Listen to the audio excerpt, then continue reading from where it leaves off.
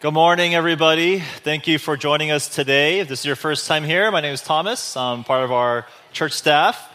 Again, I do want to exhort all of our members to please make sure you come out to our members meeting next week. I know we all have busy lives, but if you are a member, make it a priority to come. We're not only swearing in new members, but as we've been actually mentioning, we actually have been wanting to have elders in our church, and the process of training up elders. And this upcoming members meeting, we actually want to provide an update and even mention names of who we want to nominate as elders. And so if you're curious about that, please come. And even if you're not curious, members, please attend. And if you're not a member of our church, listen, we do offer membership classes, and we'll be providing that probably within the next month or two, so just watch out for that.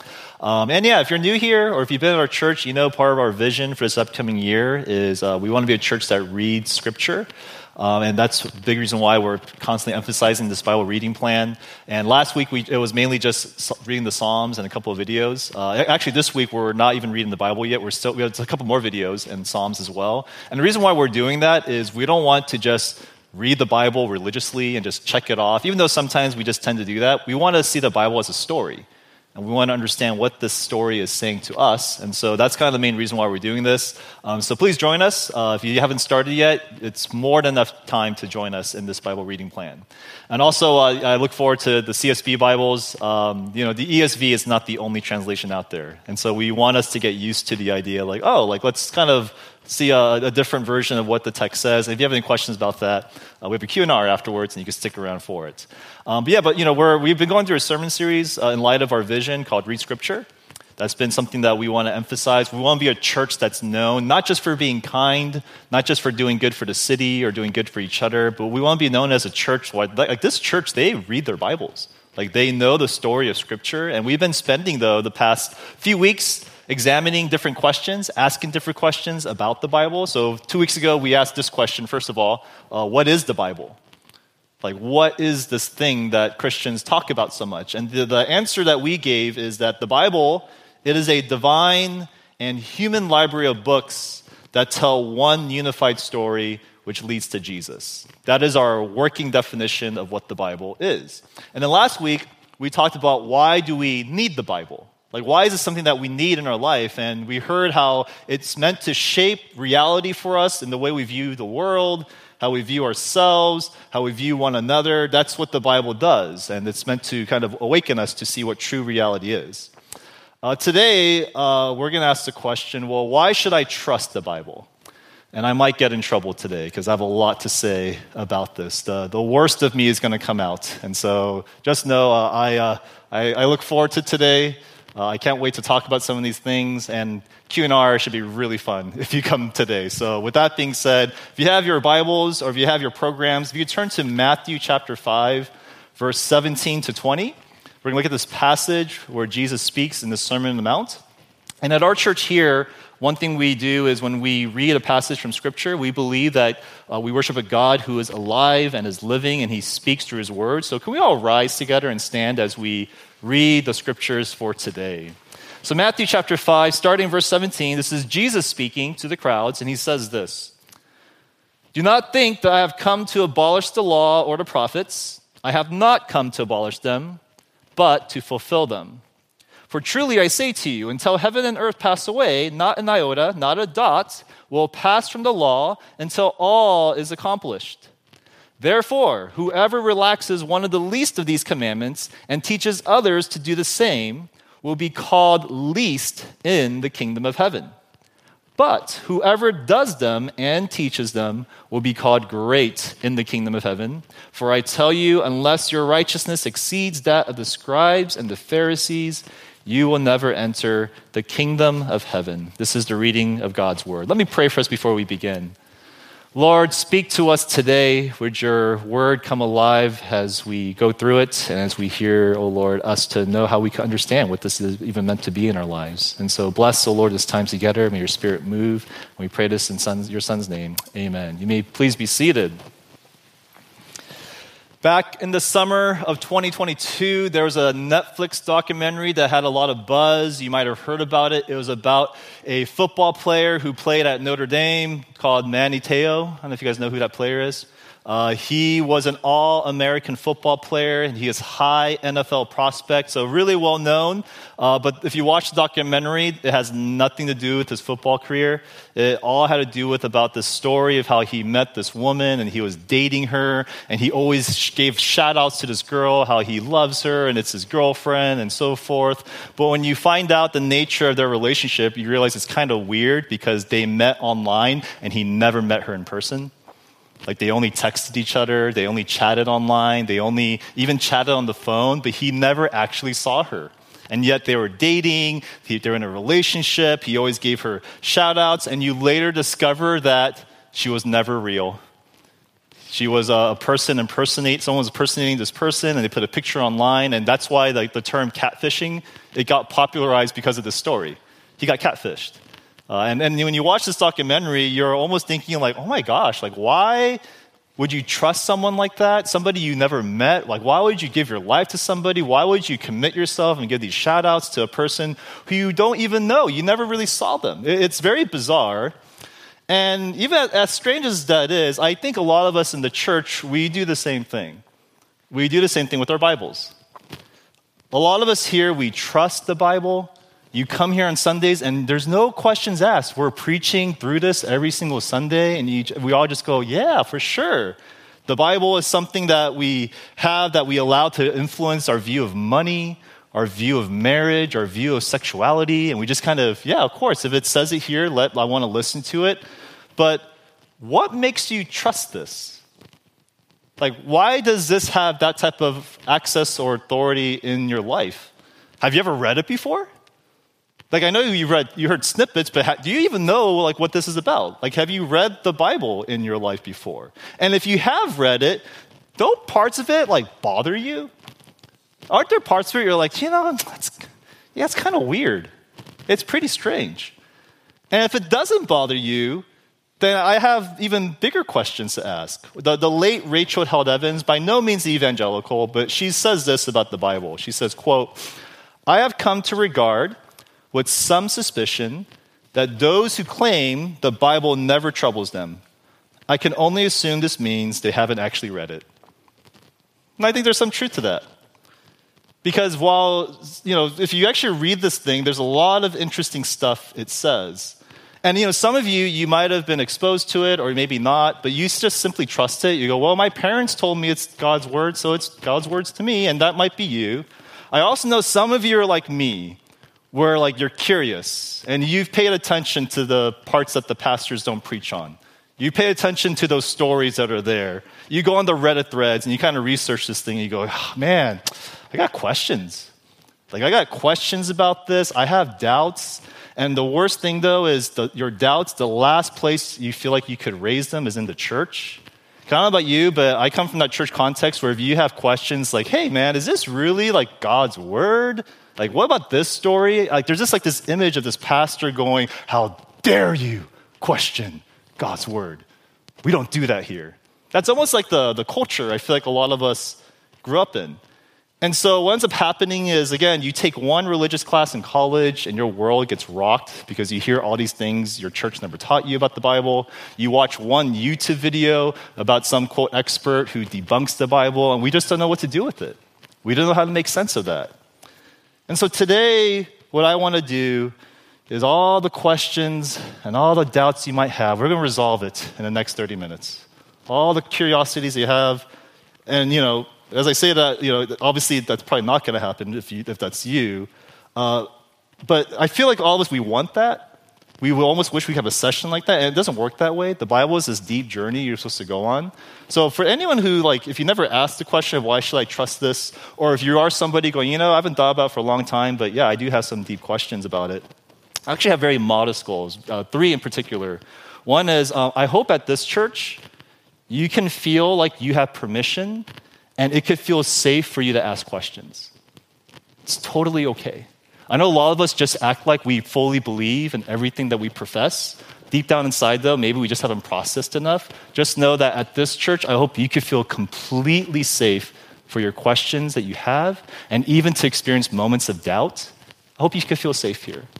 Another goal is I may not have satisfying answers for you today, But I hope if you do have deep questions, I can point you to the right direction. And if there's anything I missed, again, we have a little Q&R afterwards. We'll love just to chat with you for a few minutes just to see if there's anything that you have particulars about. But the last goal is, for those of you do call yourself a Christian, you read your Bible and you believe in this, I want to help you to have a working knowledge of why you can trust this. Like, why as a believer should I be able to trust this? I hope at the very least you can walk away with a simple answer of why so. So today we're going to talk about three things in regard to this topic of trusting the Bible. Number one, the problem of the Bible. We're going to go deep, dude. Let's talk about the problems, because there are some problems. The problem of the Bible. Secondly, why should we trust the Bible? In light of the problems, why should we trust it? And lastly, how can we trust the Bible? Like, how can I grow in really trusting this thing to shape my life? So first, let's go through the problem of the Bible. Matthew 5, verse 17 to 20, the passage we just went through. This passage is described as one of the most significant passages about the Bible because it is one of the few passages that talks about the Bible. More specifically, this is the passage where Jesus, for the first time in his ministry, he talks about how to view the Bible. And we know that because he doesn't use the word Bible, but if you notice in verse 17, he uses the word the law and the prophets, which is how, back in Jesus' days, how they would describe the Bible. Because our Bible here, we mentioned this a few weeks ago, it's a little bit different than how it was in the first century. The Bible that Jesus used looked more like this. You have what's called the law, the Torah, which contains the first 5 books of the Bible, and those were scrolls. And then you had something called the prophets, which contained all the prophetic books. And you had something called the writings, which is all like the poetic books and the history books and so forth.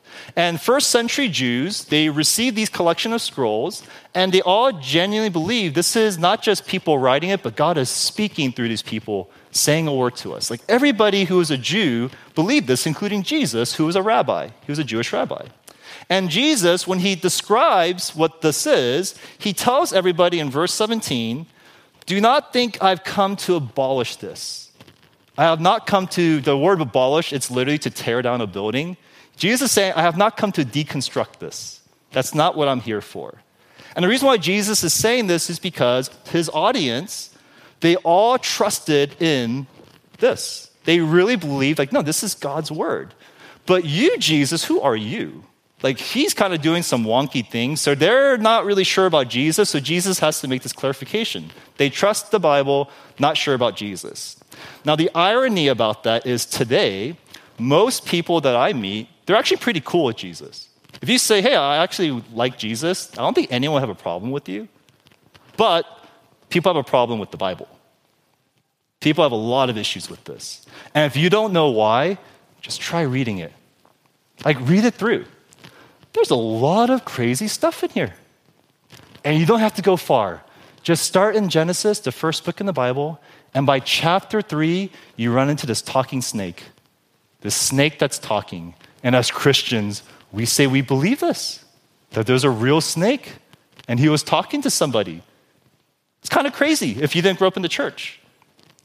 Or a lot of us, again, we grew up in a context where we read these stories and it's told in a way that sounds like amazing and beautiful. Like when Israel enters into the promised land and the walls of Jericho fall and they're battling people, like the way that we're taught is like, wow, God, he is faithful to his promises. He is with his people and he battles our fights together. And that's what we read when we read our Bibles. But when I wasn't a Christian and I was reading those stories, I'm like, I don't read that at all. You know what I read? I read genocide. That sounds like genocide. People are being killed who are men, women, and children. They're being killed by the Israelites. And if you read carefully, it sounds like ethnic cleansing because they're Canaanites who are being killed. They're non-Israelites being killed. It's kind of crazy. What do you say about that? And not only that, but the entire Old Testament, like there's a lot of crazy stuff. Sexism, racism, polygamy, murder, rape, gang rape, war. And it's not the heathens that are doing this. It's not the enemies doing this. It's God's people. God's people are doing this. Like a lot of those people who I thought were like biblical heroes, if when you get older, you realize like, wow, they're pretty messed up. Abraham, somebody we view as a man of faith. When you look at his life closely, he was a polygamist, a misogynist, an absentee father. He had a lot of messed up things about him. David, Man after God's own heart. He wrote most of the Psalms, a lot of the Psalms that we sing. And yet he used his power as king to commit adultery and to murder the husband of the woman that he had adultery with. There are pastors who are canceled for a lot less than that. There are leaders, political leaders, who we would shun who did a lot less than that. And yet we sing these songs that David wrote, even though he did all that. King Solomon, somebody who was wise and filled with the wisdom of God, he built the temple of God. And yet he has 700 wives. And it's not like he loved all of them. Back then, when you would commit polygamy, you would do it for a power play. So he was using all these women to fulfill his sexual pleasure or for political influence. And not only did he have 700 wives, he had 300 concubines. He is like the Hugh Hefner back in the Israelite days. And not only that, but he was the first king to own slaves in Israel. So he was a slave owner. It's like, holy cow, this is Solomon. How do we make sense of that? A lot of jacked up stories. Not only jacked up stories, but there are a lot of distracting questions when you read the Bible. Like, why does the Bible, if you really are paying attention, why does it seem to have so many contradictions and errors? For example, those of you who are going to read your New Testament, you know the Gospel of Mark and Matthew? When the women come to the empty tomb, Mark and Matthew says, and they were greeted by one angel who told them, Lord Jesus, that he's not here. But Luke and John, when they tell the same story, there are two angels saying that the body's not here. I thought the Bible was inerrant. I thought there are no errors. Why are there two different things going on in those Gospels? Matthew, Mark, and Luke, all of them describe Jesus at the end of his ministry. He went to the temple and turned over the tables, and after that, he was crucified. Gospel of John, the beginning of his ministry, that's when he overturned the temple and the tables. How do you make sense of that? Book of Joshua, when they were battling, they said, and the sun stood still. God stopped the sun so that it was daylight as they battled. But we know today, modern science says the sun's not even moving. The earth moves. Why do the Bible says the sun moved? That's clearly something's off there. How do we make sense of these questions? Or here's another question. How do I even know the Bible that's in my hand right now is the same Bible that Jesus was using? This book is over 2,000 years old, at least, and that's just the New Testament. How do we know the words are preserved? Did you ever watch the Da Vinci Code? Don't you know there's a lot of controversy about that? Why do you trust this? Or why are there so many even different translations in the Bible? Like, why are we doing the CSB? I thought it's the Bible. Why are there all these translations out there? How do we make sense of that? And speaking of which, why do Christians seem to pay attention so much to some commands, but they ignore a bunch of other commands? For example, everyone here, I think most of us, if you grew up in the church, we go, oh yeah, the 10 Commandments, we should follow that. Those are God's rules, those are God's laws, let's follow it. And it comes from Exodus chapter 20 and Deuteronomy chapter 5. That's what the 10 Commandments are for. But you know there's more chapters of commands in Exodus and Deuteronomy, right? There's like way more commands outside the 10 Commandments. Why don't we follow those commands? Why only the 10? Why don't we avoid eating pork? Why don't we avoid eating shellfish? Why don't we make sure that we don't mix wool and linen together when we make our fabric? Those are all laws in the Bible. Why do you Christians ignore that? Why is it that there are even so many different interpretations of the Bible? Like the Bible, like some churches baptize babies, some churches don't baptize babies, some churches ordain men as pastors, some churches ordain men and women as pastors, some churches, they see the gift of tongue as a gift of angels. Some people, if you speak in tongues, you are possessed by the devil. Like, what is going on here? There's all these questions that are taking place. And not only that, so many horrible practices are done in the name of the Bible. A lot of you grew up through your pastors or your parents. When they want you to do something, they'll say, because the Bible says you should do it. But you know there's a lot of messed up things that happen because people said the Bible says. How do we explain the Crusades in the 10th to 12th century where 5 million people died and it was all done under the name of the Bible says? How do we explain the African slave trade in the 15th to 18th century where the effects we still feel today, all under the name of the Bible says? How do we explain how today there are men in Utah who still take 3 to 4 different wives because of this reading of the Old Testament and see the patriarchs, they take multiple wives, all under the name of the Bible says? How about parents who refuse to take their children to the hospital and they just pray over their children's health because of this wonky reading of James chapter 5, verse 14, all because we say the Bible says? What do we say about that? And what about our personal struggles?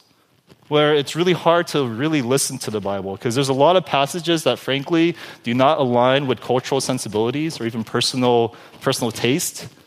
The Bible says sex is reserved for a husband and a wife. How oppressive. This is my body. I should be able to do what I want with it. The Bible says that marriage is between a man and a woman. How homophobic is that? You believe that? The Bible says women should submit to their husbands. How sexist is that? Oh my gosh, what in the world? It says that? The Bible says members submit to elders. That is spiritual abuse waiting to happen. What is going on there? The Bible says there are people who go to hell. What about my unbelieving parents? What about my unbelieving siblings, my unbelieving children, my unbelieving friends? And those are the things that are there if you pay attention to it. And there are some of you wrestle with the Bible because you know these questions are out there. And some of us, maybe we never wrestle with that, but if you hear that, it should do something to you. It should shake you a little bit. And I just want to let you know that if you are there and you're wrestling with these questions, or you suppress them because you don't want to deal with it, but it's kind of like you just know it's there, I want you to know it's totally okay to wrestle with that. It's totally fine. When I do premarital counseling with couples, I am way more worried about the couples who are not fighting than the couples who are fighting. Sometimes I meet couples, they've been dating for like 3 years. I'm like, when did you last fight? They're like, never. We never fight. We're just so compatible. I'm like, oh, okay. You're so compatible. Oh, and what about marriage? What do you imagine fighting about? We can't imagine a thing. I'm like, oh, okay. Now, it could be they're just very peaceful people. Like they're half angels and something like, oh, you're going to be fine. But also it could be, and this is more often the case, you don't really know each other. Like you haven't dug deep. You haven't seen the parts that make you human yet. Your relationship, in other words, is kind of superficial, not as deep as it should be. Versus other couples, man, they're fighting all the time and they get worried like, man, we have conflict. Like, should we even get married? And potentially it might be toxic. Potentially, yeah, maybe it's just too much. Or you're fighting so much and you're wrestling so much because you're getting really deep with each other. You're understanding each other. You're getting close. And I think in a similar way, that's how it is with the Bible. Some of us, this doesn't bother us. Nor does anything I say, it never bothered you. And it could be you're just a simple person who I just believe, and that's okay. There are people, that's totally fine. But it could also be that you have a very superficial relationship with this. You haven't paid attention to what's going on. And there's others of us who, you read this and you go, I'm paying attention. And there are things that bother me, that I wrestle with, that I'm not allowed to talk about in the church. And again, full permission, it's okay. In fact, not only is it okay, but you should wrestle with it. That's what the Bible is for. The Bible is designed for you to pay attention to those parts. It's meant to evoke you to think what is going on here, because when the Bible challenges you, that's when the Bible can change you. The Bible is designed to be that way. You ever watch the movie Inception by Christopher Nolan? Beautiful movie, awesome movie, frustrating ending. You remember if you guys watched it? Spoiler, so if you don't want to listen to spoiler, plug your ears. But at the end, remember the whole spinning thing where is this reality or is it not? And Leonardo DiCaprio, he's with his kids. He wants to make sure is this reality. He spins it. And as it's spinning, he just hugs his kids, and you don't know if is this real? Is this really what's going on? And because the top thing keeps spinning, and the movie ends, and you have no idea what's happening. And if you ever listen to Nolan interviews, he's like, I did it on purpose, because I want you guys to talk about it. I want you to talk, hey, what's going on here? Is this real? Is it not? That's his whole purpose. The Bible works in that way many times. Read the book of Jonah. The book of Jonah is really weird, because there's no clear ending. God just goes, oh, are you angry, Jonah? Huh? Do you do well to be angry? And that's it. And it's like, what in the world? What kind of ending is that? The Gospel of Mark, read that book. You know how it ends? And the women saw the angel, and the angel said, Jesus is not here, he's gone. And the women are just scared. The end. It's like, what in the world? The Bible is designed for you to be questioning, to think about these things, to wrestle with it. Because then that's what the Bible is for. It's meant to challenge you so that it could potentially change us. And again, a lot of us, we don't want to go there and a lot of churches don't want us to go there because they're worried if you go there and you ask these hard questions and it might lead to doubt And because you see all these problems, and when you go to doubt, it might lead to deconstruction, and you become an ex-evangelical, and you run away from the faith. And that is very possible. Look at those doubts, look at those problems, you might end there, because a lot of people have ended there. Or you also might end up like the same people who see all those problems, they wrestle with their doubts, and through those doubts, somehow, something about it makes their faith a lot stronger. That was me. I was somebody who grew up as not a Christian, and people told me, all these Christians, like, the Bible is the Word of God, read this thing. And I'm like, fine, I'll read it. And I read it, and I don't trust this. I'm not going to trust something unless I really understand what's going on, if it's going to shape my life. I read it. I had so many questions. I was very curious. I'd watch YouTube videos. I went on all the secret Reddit threads. I talked about all the problems in the Bible. And I came away from that whole experience not more shaken, but strangely more strengthened. It became very real. It became really interesting to me. And that's the risk we take when we come into understanding and seeing the problems. Because the Bible, it's designed that way.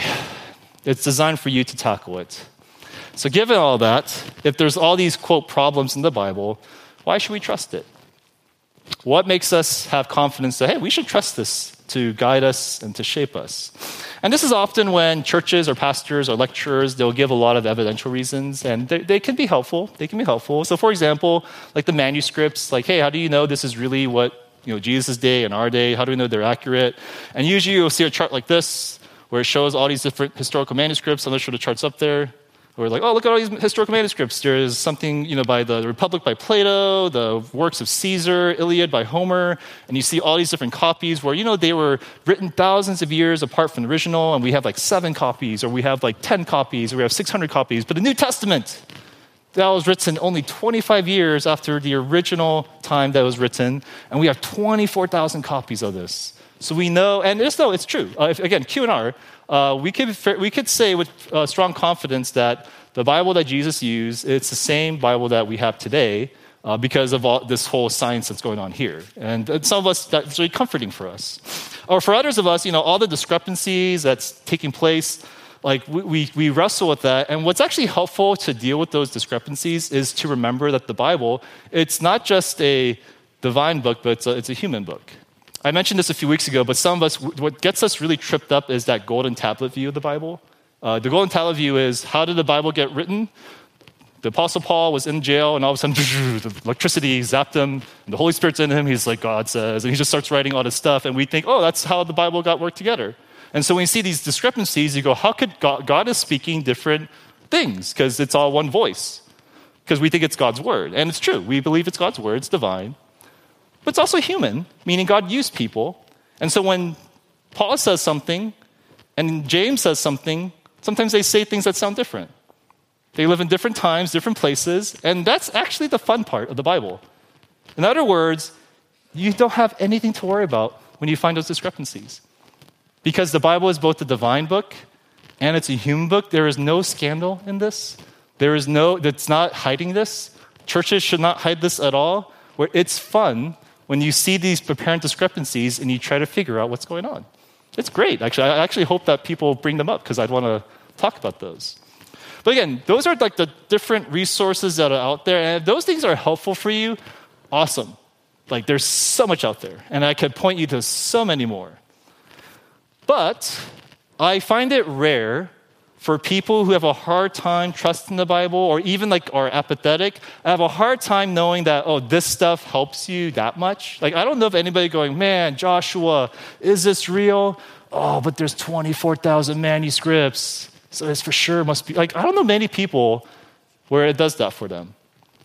Where that's the thing that gives you confidence to trust this. So what is it about the Bible that should make us trust in the Bible? Why should we trust the Bible? And I want to give a very simple answer to this question.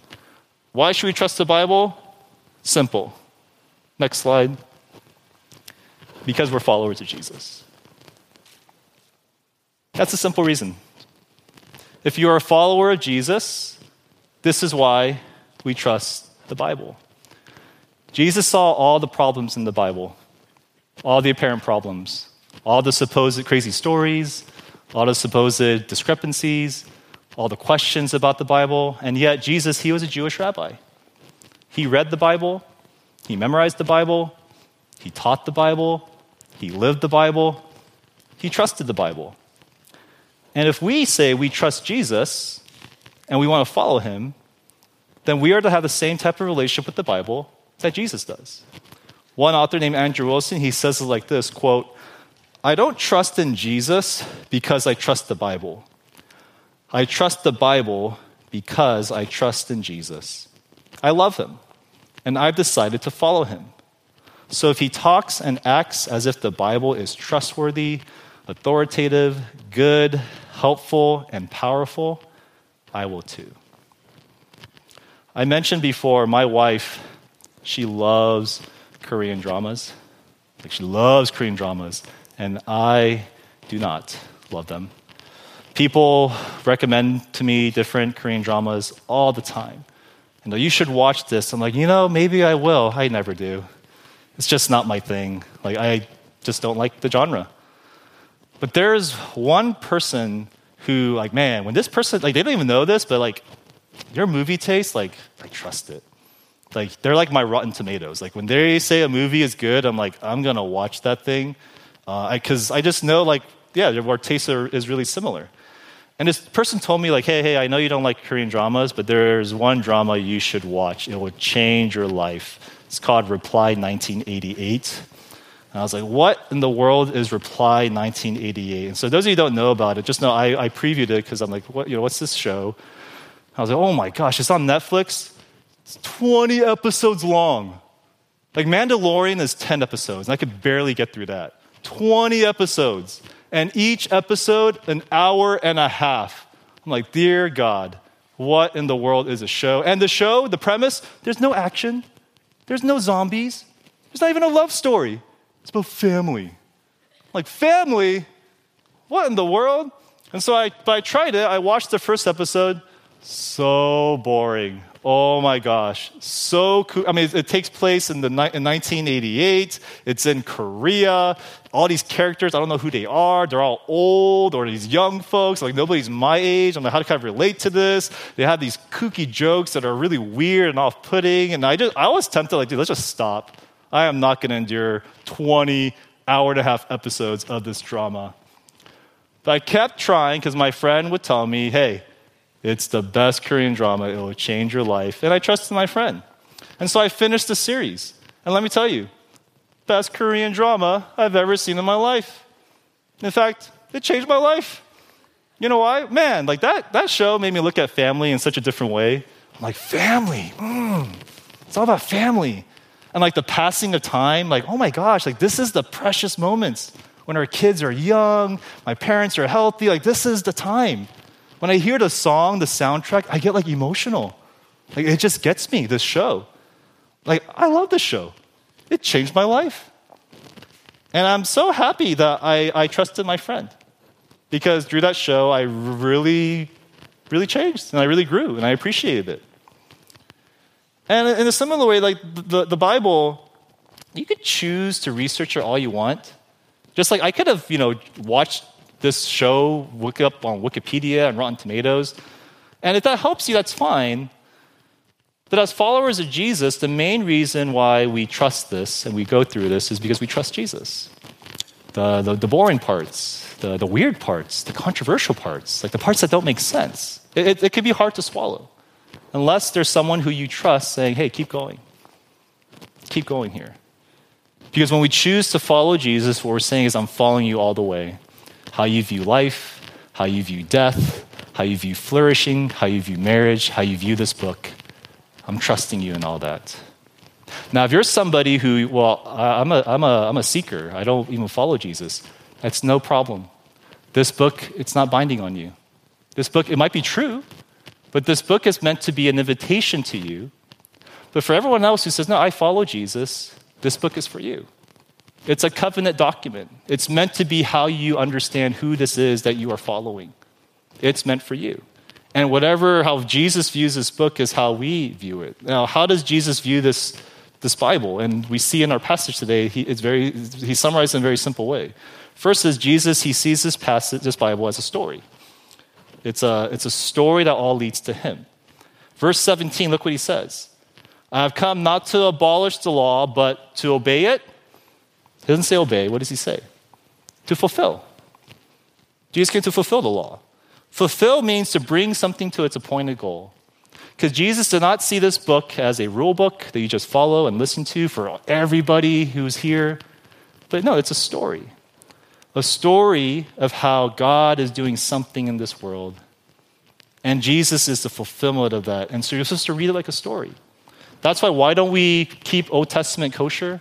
Why don't we circumcise our children as a law? Why don't we sacrifice? It's because we're a different part of the story right now. Because the Bible is a story. Not only is it a story, but Jesus, he saw the Bible as completely trustworthy. It's something he fully trusted. Verse 18, look what Jesus says. For truly I say to you, until heaven and earth pass away, not an iota, not a dot will pass from the law until all is accomplished. The iota, that is the smallest letter in the Hebrew alphabet. The dot, that is literally like a punctuation mark in the Hebrew alphabet. And Jesus is saying every small part in this entire story, it's going to happen. It's all true. You could trust every single part of it, even the crazy parts.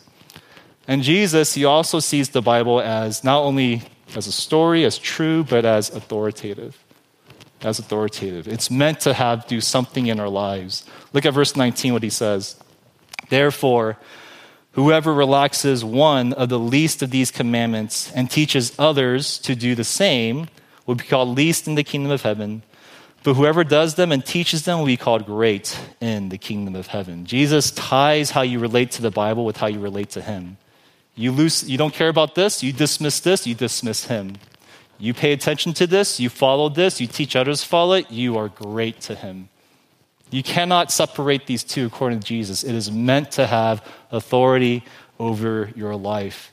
Jesus saw the Bible as true, as a story that's trustworthy and authoritative. And if you follow Jesus, we're also meant to see it the same way. So how are you doing with the Bible? How are you doing following Jesus? It's an oxymoron to say, I follow Jesus, but I have no idea what's going on here.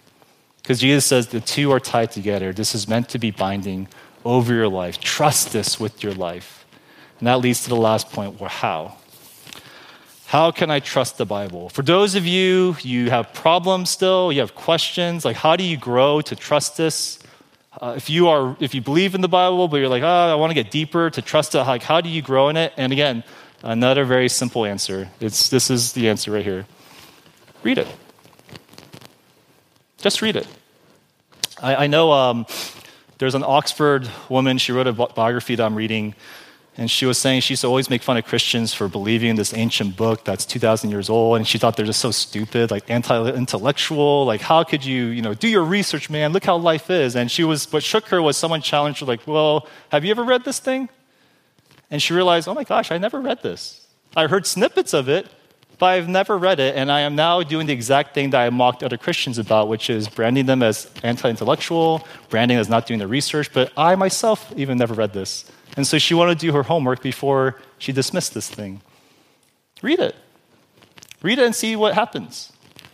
Well, what about all the problems, though? Like all the problems we encounter, do we just ignore it because follow Jesus? If you're following him, then don't just ignore that thing? Not at all. Not at all. You know what Jesus does after this passage we just read, Matthew 5? You know what happens after this? Jesus keeps talking about the Bible. And it might be familiar with it, but the rest of chapter 5, he has this phrase that he repeats over and over again. It's on the slide. You have heard that it was said, but I say to you. You have heard it was said, but I say to you. And he does this 6 times. Why? Why is Jesus doing this? And some of us, at a superficial level, we think, oh, he's disagreeing with the Bible. He's saying the Old Testament says this, but I say he's canceling it. But that cannot be what he's doing because he just said he's not doing that in verse 17. So what's Jesus doing here? And it's helpful to understand how the Bible worked back then. Again, next slide here is the Bible. It's the Torah. It's the prophets and it's the writings, and it's a lot of confusing stuff. Like, how do you make sense of that? So in the first century, all these rabbis came together. They put their thoughts into it, and this is what they came up with: the Mishnah and the Talmud. There are these 2 books where rabbis, and if you read it, they're just rabbis talking about what they think Deuteronomy says, what they think Leviticus says. It's almost like a commentary, and they're just talking about the Bible. And Jesus, he's actually quoting from this, saying, you heard it was said that you should do this. But I say to you, and he goes, that's not what the Bible is saying. In other words, Jesus, what his big rebuke is not the Bible itself, but how people are interpreting the Bible. That's where you get things messed up. And that's still the problem, I think, today. The reason why a lot of us have problems with the Bible or run into problems with the Bible, it's often not the Bible, but how we get this Bible and understand it. Basic hermeneutics, have you ever heard that fancy word? It's how do you understand the Bible? Very simple. This is a simple breakdown of how to understand the Bible. There's revelation, there's interpretation, and there's application. What does the Bible say? How do we understand it? Interpretation. And how do we live it out? Application. Now, the wonky part happens when this takes place. When revelation and interpretation are one. This is what it says, do it like this.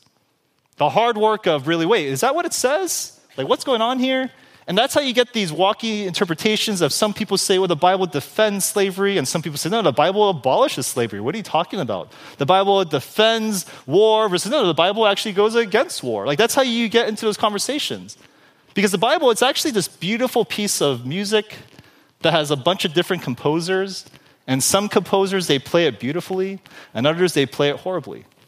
And what we have to do to get back to the right tune is we need to constantly talk about it. Constantly read this, reread it, discuss it, get together and see what is this text saying so that we could get back to the heart of what the Bible is saying. That's why Jesus always talks about the Bible. He's always talking about it because that's how you get back to the heart of what the story is actually applied in our lives. The Bible talks a lot about justice and mercy. How do we practice that today? A lot different than 2,000 years ago. In fact, a lot different than even 20 years ago. If you just have a 20-year interpretation from our parents' generation of how we apply justice today, it looks wonky. How does justice and mercy look like today here in our time? The Bible talks a lot about, hey, be fruitful and multiply. That's the first command in Genesis. Are we all supposed to have kids? Are we all supposed to have multiple kids? You know, 2 is not multiplication. It's supposed to be 3. So I'm good. So all of you, like, what's going on? Right? Like, is that true? What do we do? Just to talk about it. You know, the Bible says 4 times in the New Testament as a church, it's even more than the public reading of Scripture. You know what the command is for all believers when you gather together? Greet each other with a holy kiss. Let's go. All right, I guess, what should we do? Should that be our new tradition? What does it look like today? We got to talk about it. We're supposed to discuss it. And that's how the Bible comes alive. That's how all the problems that are there, but also the beauty of the Bible, it's now seen with how we take the story that does not change and apply it to our story, which is always changing. This is what the Bible is for. And as we keep reading it, what's going to happen is you're going to begin to trust in it. And that's really important because whether you know it or not, as you navigate through life, you are trusting in some story to guide you. There is something that you are trusting in, something to help you make decisions, to avoid situations. You are trusting in something to be your GPS navigation, and oftentimes, more likely, it's always your personal experiences, the things you've gone through that you're trusting in. I regularly see a professional counselor all the time. I still see a professional counselor just to make sure like I'm not going crazy and I'm leading church well, leading my family well. And I realize the main thing he does is he makes me think back about my past and goes like, why do you believe that? Like to this day. Like for example, my counselor, one thing he noticed that I kind of knew, but he just brought out in the air is when someone tries to get close to me, I will back away.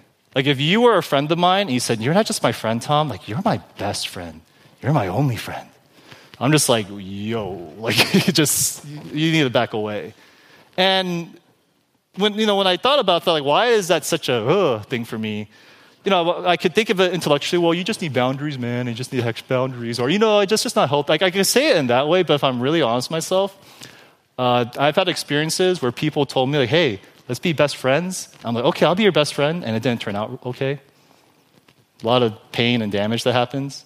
So now, and the body is really smart. It protects you from danger. So now when I hear that, I'm just like, nah. I've been down this rabbit trail before. And that's how a lot of us function. Some of you, you're part of this church. You've been here for a while. No desire to join the community. Like there's zero desire. I'm not going to join a community group here. I'm not going to talk to people. And, it's like because I'm uncomfortable or I'm new. But for some of us, deep down inside, because I've been part of a community before, and it didn't go too well. So I'm going to keep my distance. I'm going to just observe and see. And that's okay, but just know what's driving that is what you've gone through. It's your personal experience. Or some of you, like, you can't handle criticism. Like, if someone says anything about you, you just shun them because you've been criticized your whole life by your parents. They nagged you. They tell you how messed up you are. And so it just triggers you. Or some of you, like, when you see your marriage turning out really weird, like, it really shakes you because you see your parents' marriage being reflected in your marriage. And you don't want your marriage to look like your parents' dead marriage. What's going on? It's your past experiences. It's shaping how you're viewing your life, how you make decisions, how you choose to do things, how you avoid things. And this is where Jesus, he's inviting us to trust in something greater than your personal experiences. He's offering an invitation where he wants to give us a new story. A story that tells us, hey, you might be messed up. In fact, and people around you are messed up, but you know what? All of creation is actually kind of messed up. All of creation is messed up and broken. But there is a God who has not given up on you and has not given up in this creation. He plans to redeem all of it. It started with the promise to Abraham. It was fulfilled when he sent his son, Jesus.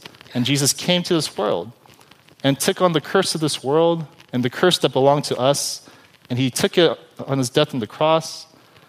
And now Jesus, he invites us to, if you trust in him, follow him now.